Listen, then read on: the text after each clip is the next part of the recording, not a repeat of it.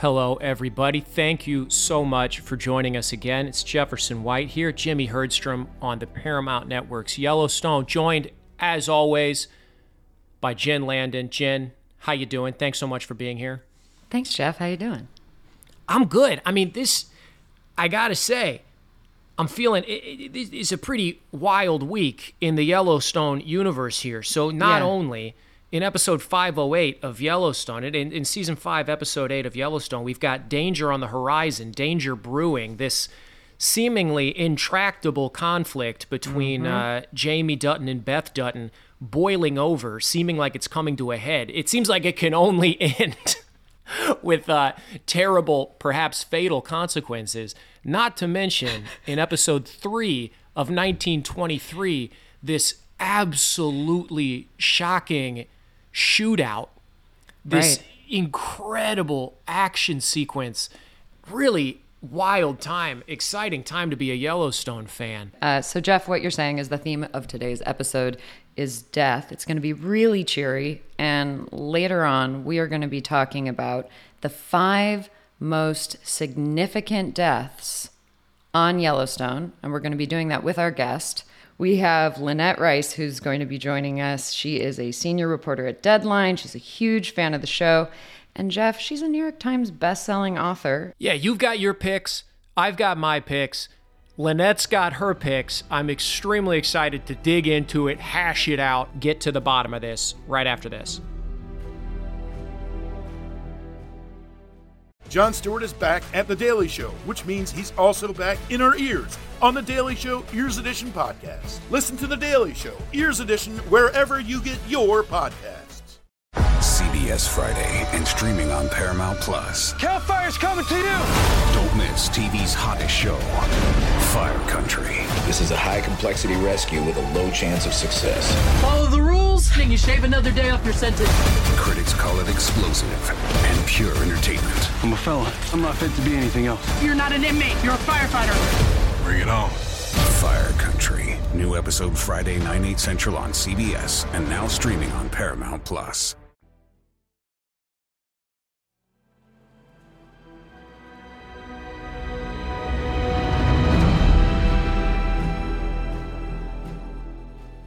Okay, we're back. I'm super excited, as morbid as that sounds, to talk about death and all of the most significant and my favorite ones. And we are going to introduce you to our guest now. This is Lynette Rice, again, a senior reporter at Deadline, huge fan of the show. Hi, Lynette. Hello. It's so great to be here. We're super excited to have you. I do want to ask, Jefferson, have you ever asked her to do one episode fully as Teeter? I mean, she's not allowed to sound like Jen. She can only be Teeter. I've been begging her since the beginning. We did one, and then the producer called it incomprehensible, which I thought was a little rude. I was going to say that actually notes came down the line that I was incomprehensible on this show, but not because of my enunciation, just because I tell stories like that Sleep With Me podcast guy, which the whole point is they go nowhere. That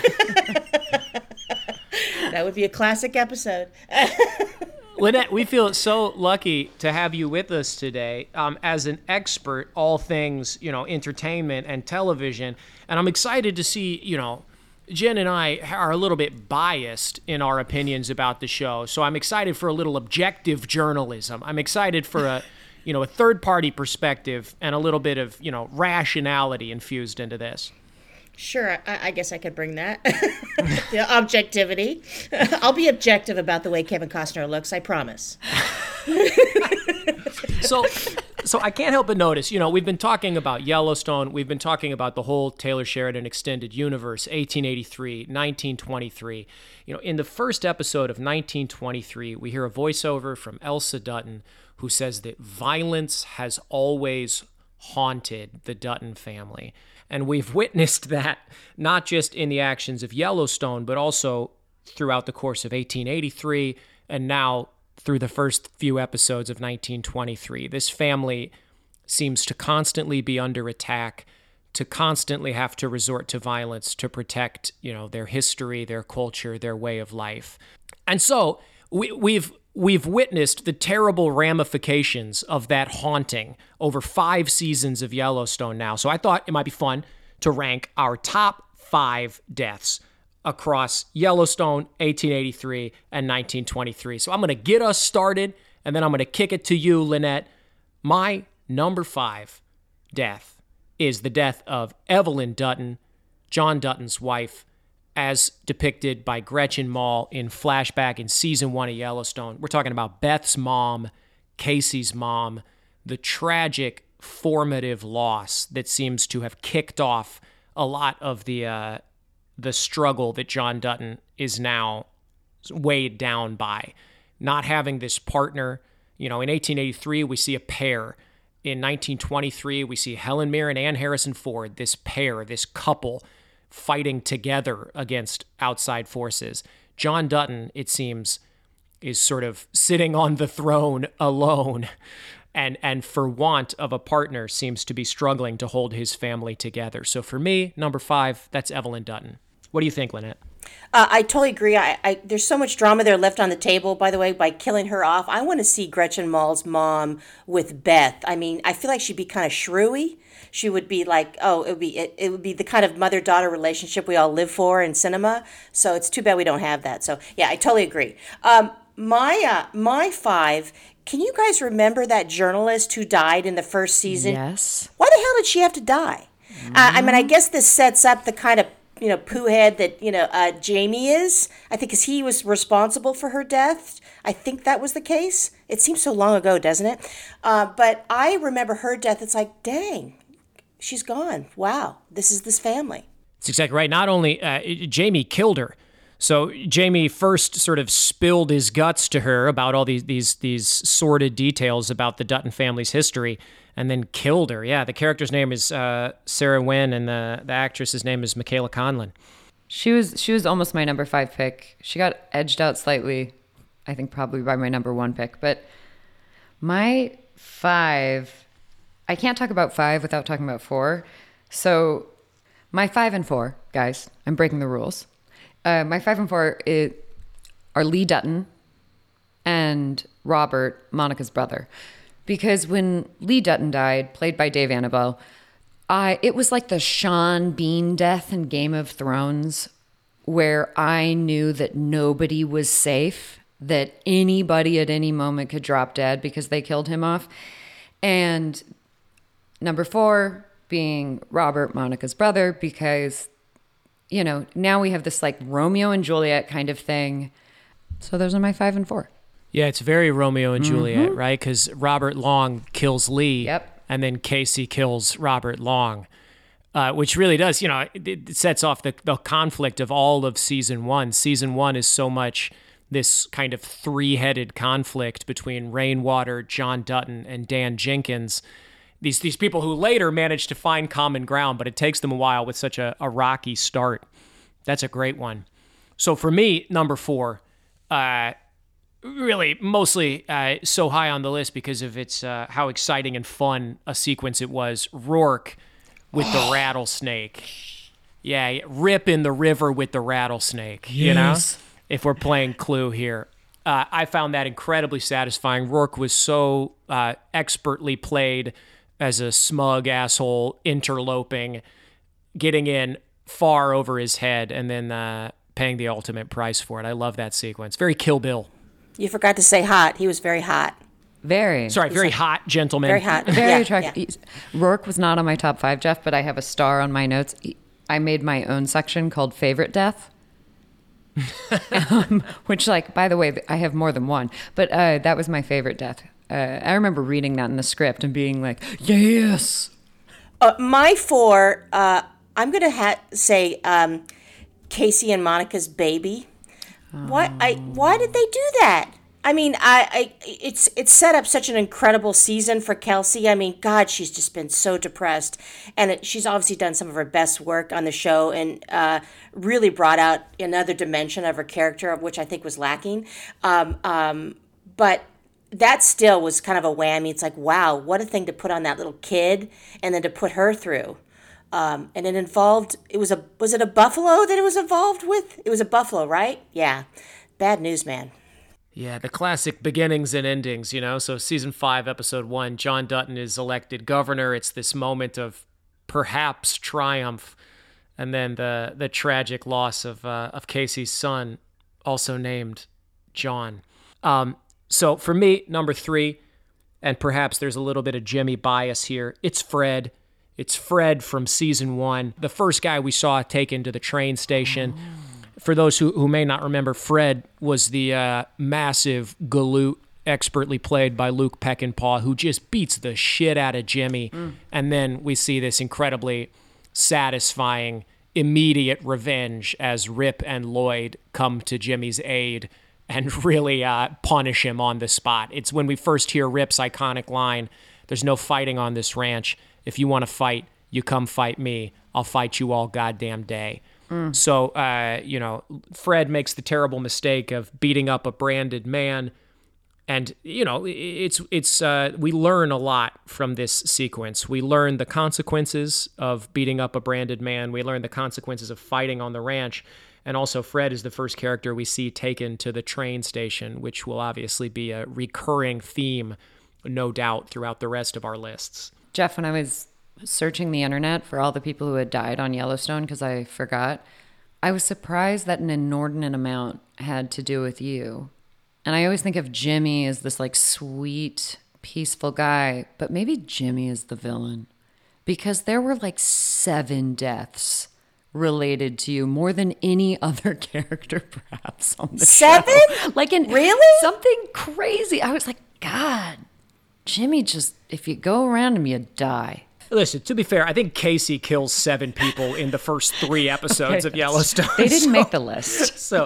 And Jimmy, listen, Jimmy only participates in Jimmy is perhaps also haunted by violence, haunted by tragedy. He's had a very hard life. The mid-season finale, when we saw you, Jefferson, in your new settings, to me you look like a completely different guy, especially in comparison to that first season. I don't know, maybe I'm wrong, nothing's changed about you, they changed your look, but you seem so different to me. Like, you've come into your own, you're Mr. True Cowboy, you have the beautiful woman. I mean... Lynette, listen, I was already a fan of your work. We knew that you had a sort of clear-eyed, incisive style of journalism and reporting on the ground, but this is really demonstrating your ability to cut through the bullshit and get straight to the facts of the matter. Now, thank you very much for saying that, Lynette. And now I'm going to turn it back on you. Your number 3 death, Yellowstone, number 3 death. Who is it? Okay, I didn't love that. Well, no, I take that back. It was very interesting that we met Jamie's true dad. I didn't love the character because he felt like a nuisance, but I also still don't understand why Jamie killed him, because it's still his real dad, even though he was kind of a Budinsky. I was shocked that Garrett, obviously played by Will Patton, met his maker. That was kind of a shocker because he was the only dude left in Jamie's corner, really. Yeah, it was brutal. It really felt like about as Machiavellian as Beth has ever been. Beth has hated Jamie for most of their lives, certainly their whole adult lives, and forcing him to kill his own father, sort of building this puzzle box, the only way out of which was killing his own father, is perhaps as evil as Beth has ever been. Granted, the argument can be made that Garrett Randall himself was an evil man. He orchestrated the attempted hit on Beth, Casey, John Dutton. So it's a complicated thing. And Taylor loves to write these characters that aren't just bad guys or good guys. They have redeeming qualities. Garrett, for how sort of evil he himself was, also showed Jamie kindness in a way perhaps no other character has. And Beth, for how much we love her sometimes, putting Jamie in the position of having to shoot his own father in the head. As you said, the only person that was in his corner. That's about as evil as we've seen Beth be as well. Jen, I'm really excited to dig into it and hear about your number 3. But before we do, let's go to a quick break.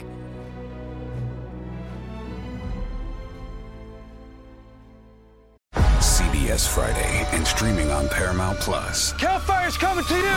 Don't Don't miss TV's hottest show, Fire Country. This is a high-complexity rescue with a low chance of success. Follow the rules, and you shave another day off your sentence. Critics call it explosive and pure entertainment. I'm a fella. I'm not fit to be anything else. You're not an inmate, you're a firefighter. Bring it on. Fire Country. New episode Friday, 9/8 Central on CBS and now streaming on Paramount+. O'Reilly. You need parts? O'Reilly Auto Parts has parts. Need them fast? We've got fast. No matter what you need, we have thousands of professional parts people doing their part to make sure you have it. Product availability. Just one part that makes O'Reilly stand apart. The professional parts people. O'Reilly Auto Parts.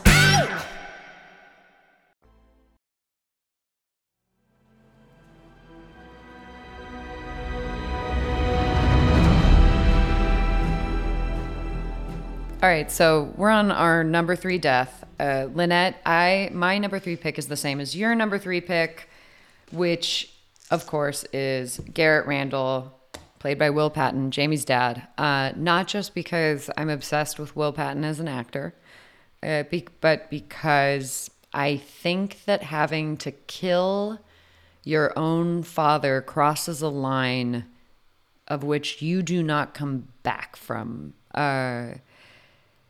Beth, by doing this, I think it's a monster of her own creation. Him having to cross that line has created a person that will cross any line, and I think it's going to be, and obviously is looking like it already, the biggest threat to Beth and John. I think what's most significant about this death, and God, it really speaks to Taylor's thinking and obviously how he's thinking ahead, that death gave Beth the first introduction to the train station. She followed Jamie. She took that picture, which ultimately she uses as a tool in the mid-season finale as a way to, blackmail him into doing what he does. But there's some people who think that how would she not know about the train station until now? But I can see how she would know about the train station, right? Yeah, it makes sense to me. I mean, Jeff, go ahead. I think it's plausible deniability. I think John has different soldiers for different tasks. He asks Rip to take people to the train station. He asks Lloyd. He asks Casey. I think Beth handles a completely different side of the operation. And I think that, if anything, it's smart leadership to keep those halves distinct. And there's also, I remember very specifically, there's some stuff between Rip and Beth where Beth asks Rip to tell her where he's been. And he says, don't ask me that. That's like the one thing I can't tell you. That's the one thing I can't share with you. They are both soldiers for John, but in different arenas. Yeah, it feels very much to me like both of those men protecting Beth is top priority. And so to expose her to that in any way is dangerous or deadly. And I don't want to get too much in the weeds here, by the way. But train station, is that a cowboy saying? Have you guys heard that before? I mean, why take to the train station? Why not take to the morgue, take to the fridge? Do you know if where he came up with train station of all places? Is that a saying? Jeff, do you? I don't think it's. I think it's an invention. I think it's an invention of the lore of this world. Mm-hmm. So really? of Taylor's world here. And I think what's fun about it too is it also has a kind of intergenerational linguistic flair. It's clever. It's very clever. Yeah, because we don't know when people started doing this. We don't know when the first time somebody went to the train station was. Yeah, you can also you can say the train station while you're take them to the train station while you're sitting in a coffee shop, maybe getting your nails done, but you can't be take them to the morgue, right in the middle of a pedicure. Yeah, it's code. Yeah, it's total code. Yeah, and it leads to this nice open secret, because Beth probably would have heard somebody say, oh, take him to the train station, and not necessarily understood what that meant. There's this very chilling sequence in season 1, I think, when Walker is in the back of Rip's truck, and Casey says to Walker, hey, wait a second, where are you guys going? And Walker says, oh, he's going to take me to the train station, because he doesn't know what that implies. It leads to, it's a sort of almost mafia-like secret vocabulary for those in the know. We're going to go to the beach. Very dramatically satisfying. We're just going to the beach, kid. that intergenerational thing, Jeff, like I was thinking about how, at a certain time when you board the train to go somewhere else, like you're not coming back because it's an incredibly long, arduous journey or whatever. But I wonder if Taylor is going to pay that off in a literal way. I don't think he is, but I wonder if there will be a very literal moment in which we see a body earlier kind of go to the train station in a different way. It actually is put on a train. I don't imagine that happening. Yeah. Oh, well, didn't we get the origin of the train station when we saw the flash? Was that so? The kid that young Rip beat up, do you think that was the first body to the train station, or was the train station already established before that? It seems to me to be implied that it was already established before that, and that Rowdy's body being taken to the train station was another entry. So it seems like, young Lloyd, who takes that body to the train station, was already familiar with that practice. I'm excited to see if 1923 is the one that introduces that concept, because now that we've got this range war erupting in 1923, maybe for the first time there's some, conflict about the cowboy way of life versus this modern, proper, appropriate avenue of justice. I'm excited to see if 1923 gives us our first trip to the train station. Jeff, do you want to give us your number 2? Well, my number 2's got a bit of a Jimmy bias to it as well. So Jimmy's old life kind of comes back to haunt him, particularly in season 2 mostly. So season 2 is a violent season for Jimmy. He's confronted by some of his old associates who end up beating his grandfather to death. So his last living relative is his grandfather, Dirk Herdstrom, who in the pilot episode of Yellowstone asks John Dutton, hey, will you take my good-for-nothing grandson onto the ranch? Will you set him straight? So for Jimmy, I think the death of Dirk Herdstrom, his grandfather, represents the last sort of tether to his old life and his old identity. And in some ways represents this kind of rebirth. Rip says to Jimmy, I'm going to show you how to take care of problems so they don't become bigger problems. It feels like and then, the subsequent Jimmy and Rip and the gang exploding the meth house trailer, killing Jimmy's old associates. There's a series of very violent deaths that seem to me formative for this new Jimmy, the Jimmy that we know now. He has this kind of rebirth away from his old associates and his old way of life. So for me, number 2, it's Dirk Herdstrom and it's Jimmy's old associates, the drug dealers. What do you think, Lynette? My number 2 is going to be Jen's. I think it was her 4 or 5. It's Dave Annabelle. I think her comparison to Sean Bean in Game of Thrones was apt because Sean Bean's character at the time, he was the moral center of Game of Thrones, and he went away. And Lee Dutton represented all that is good about the rancher's life. There was nothing bad about this kid. He was just a good, hard worker, and he loved his family, and he loved his land. And they killed him. So that was sad to see. And I also really liked Dave Annabelle. I was a huge Brothers and Sisters fan. I loved him on that show. So it was sad to say goodbye.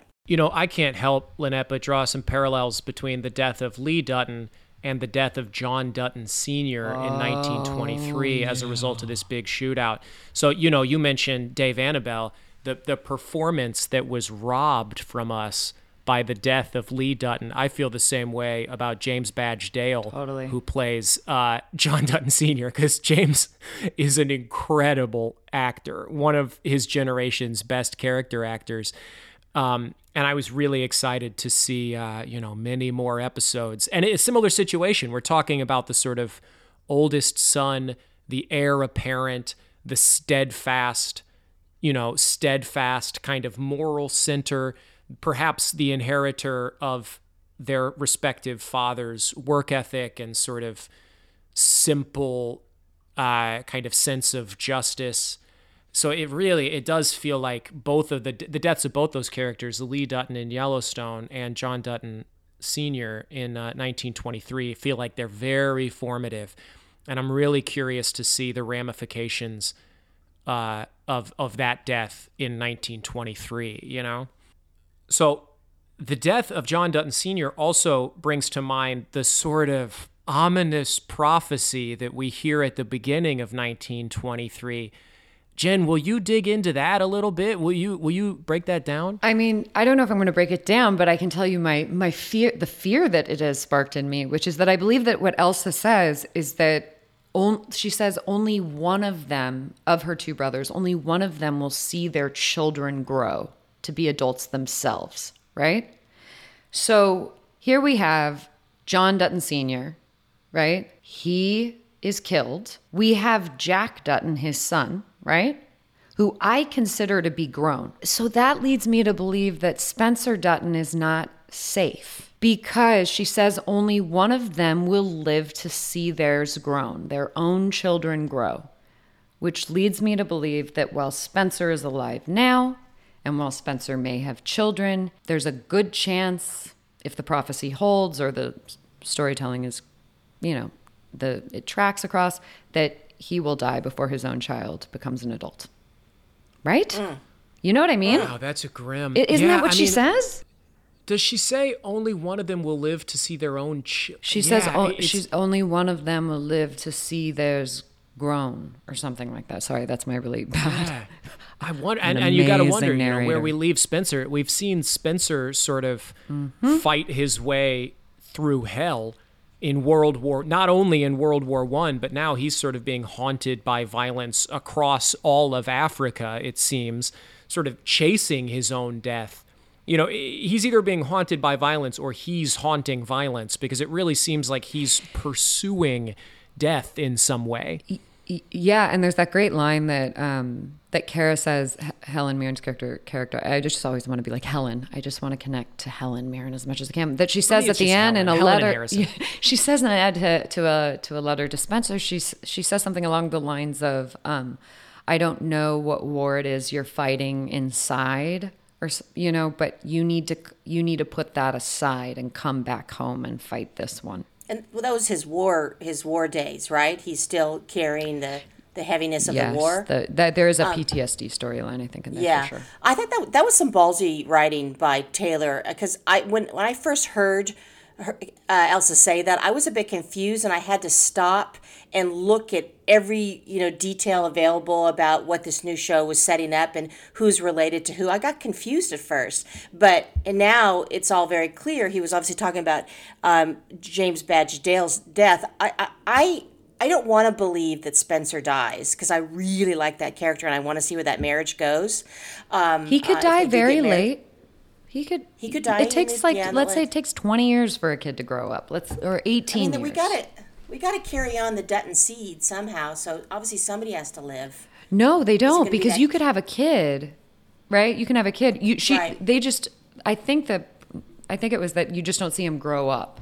So, correct. Up till 18, we can, wherever that limit hits.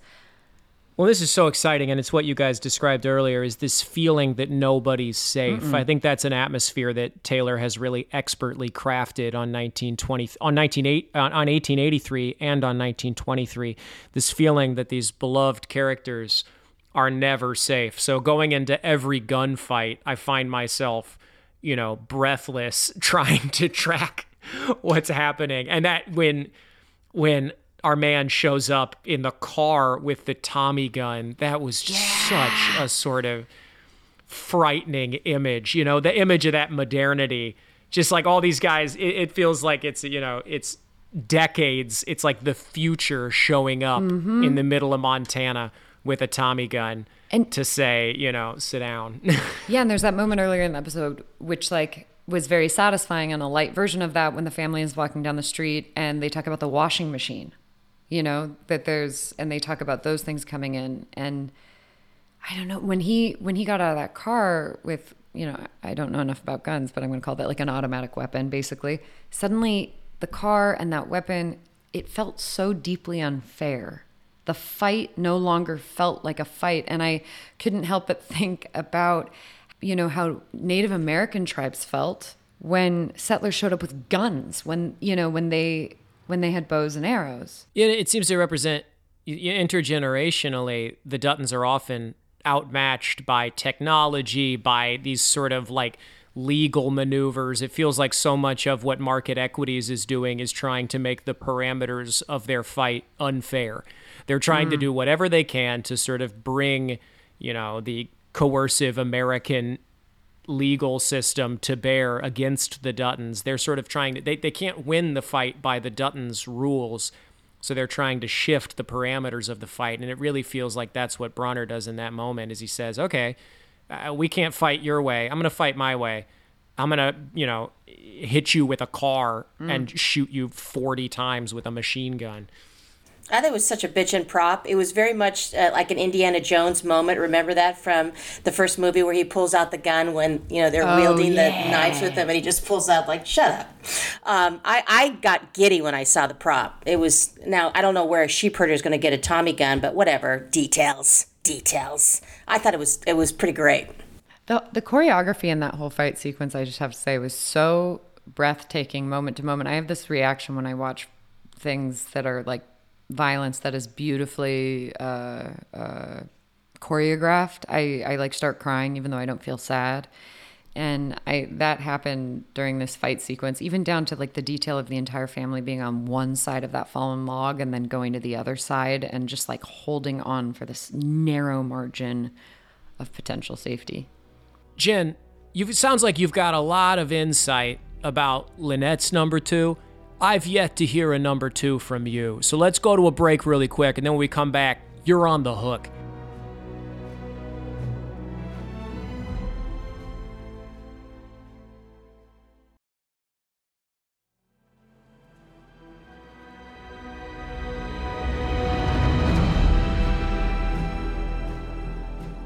Okay, Jen, I'm dying to hear.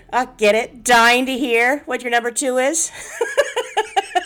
Okay, listen, my number 2, while not technically a death, or in the literal sense that we've been, addressing things, it feels to me like a death of a dream, a death of a possibility, a death of, and I think that, this feels like a death for a lot of women, which is Beth's hysterectomy.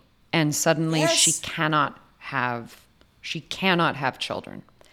And people I know who have been told they cannot have kids, it feels very much like a death.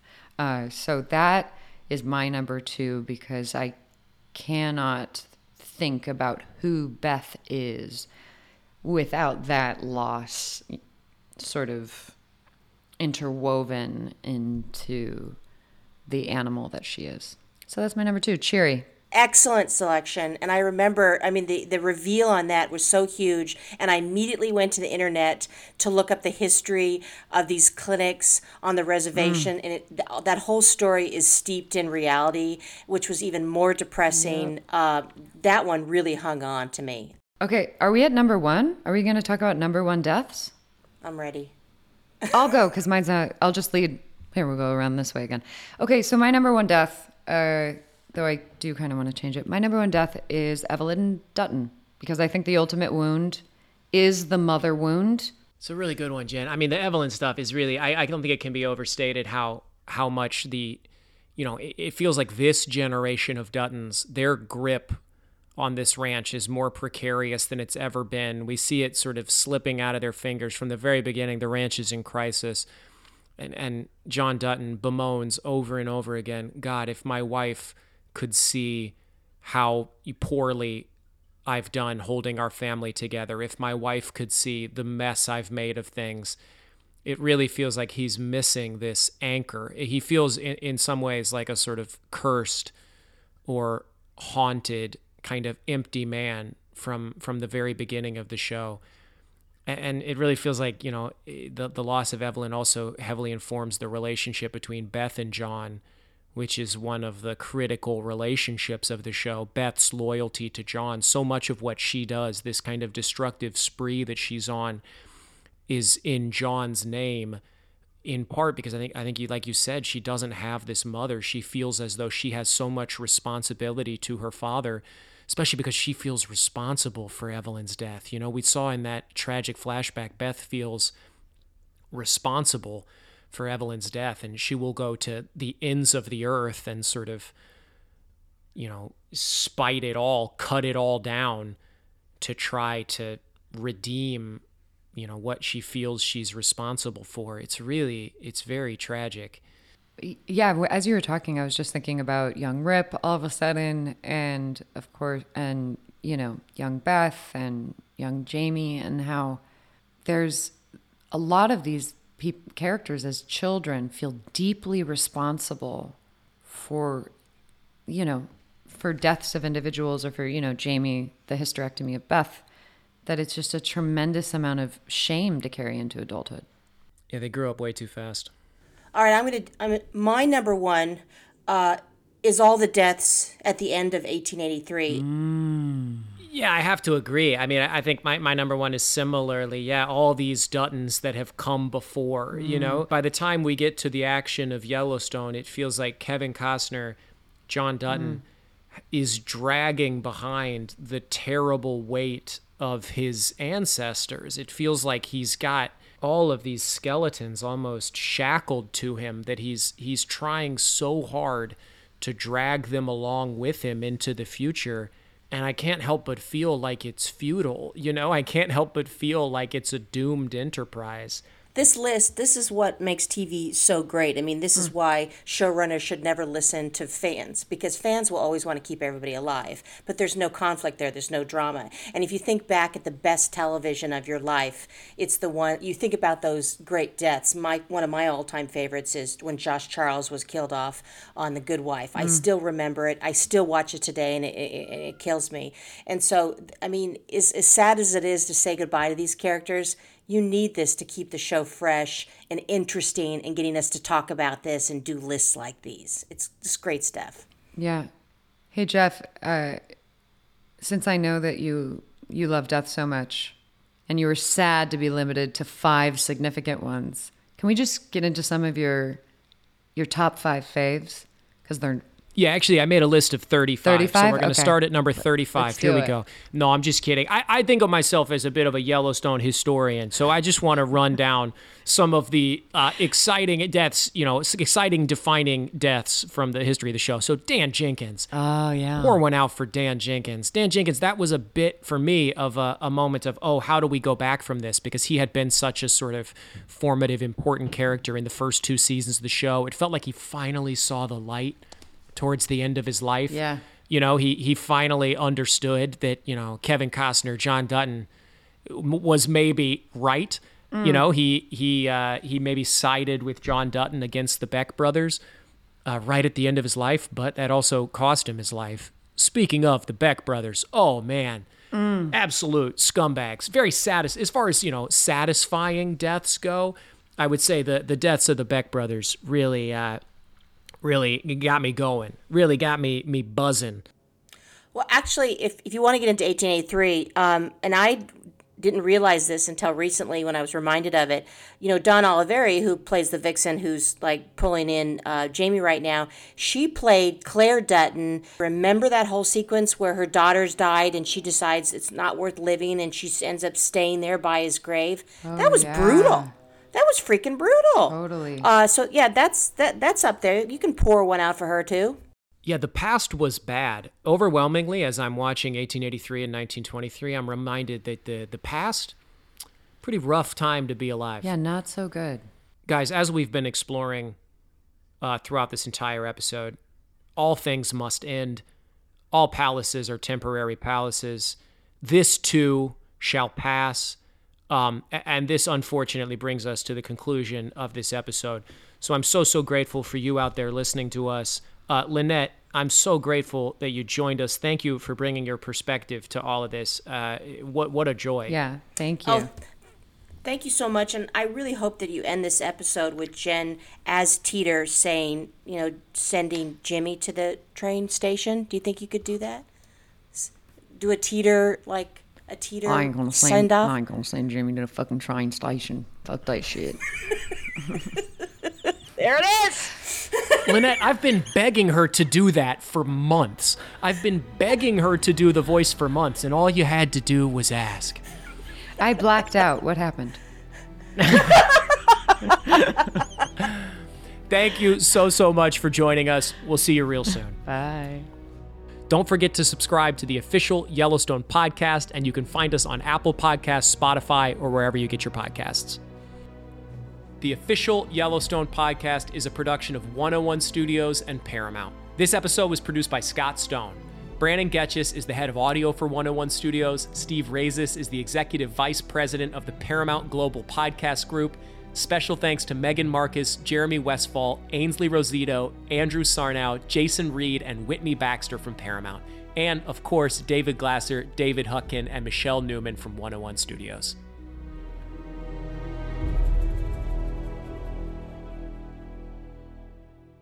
CBS Friday and streaming on Paramount Plus. Cal Fire's coming to you! Don't miss TV's hottest show, Fire Country. This is a high-complexity rescue with a low chance of success. Follow the rules, and you shave another day off your sentence.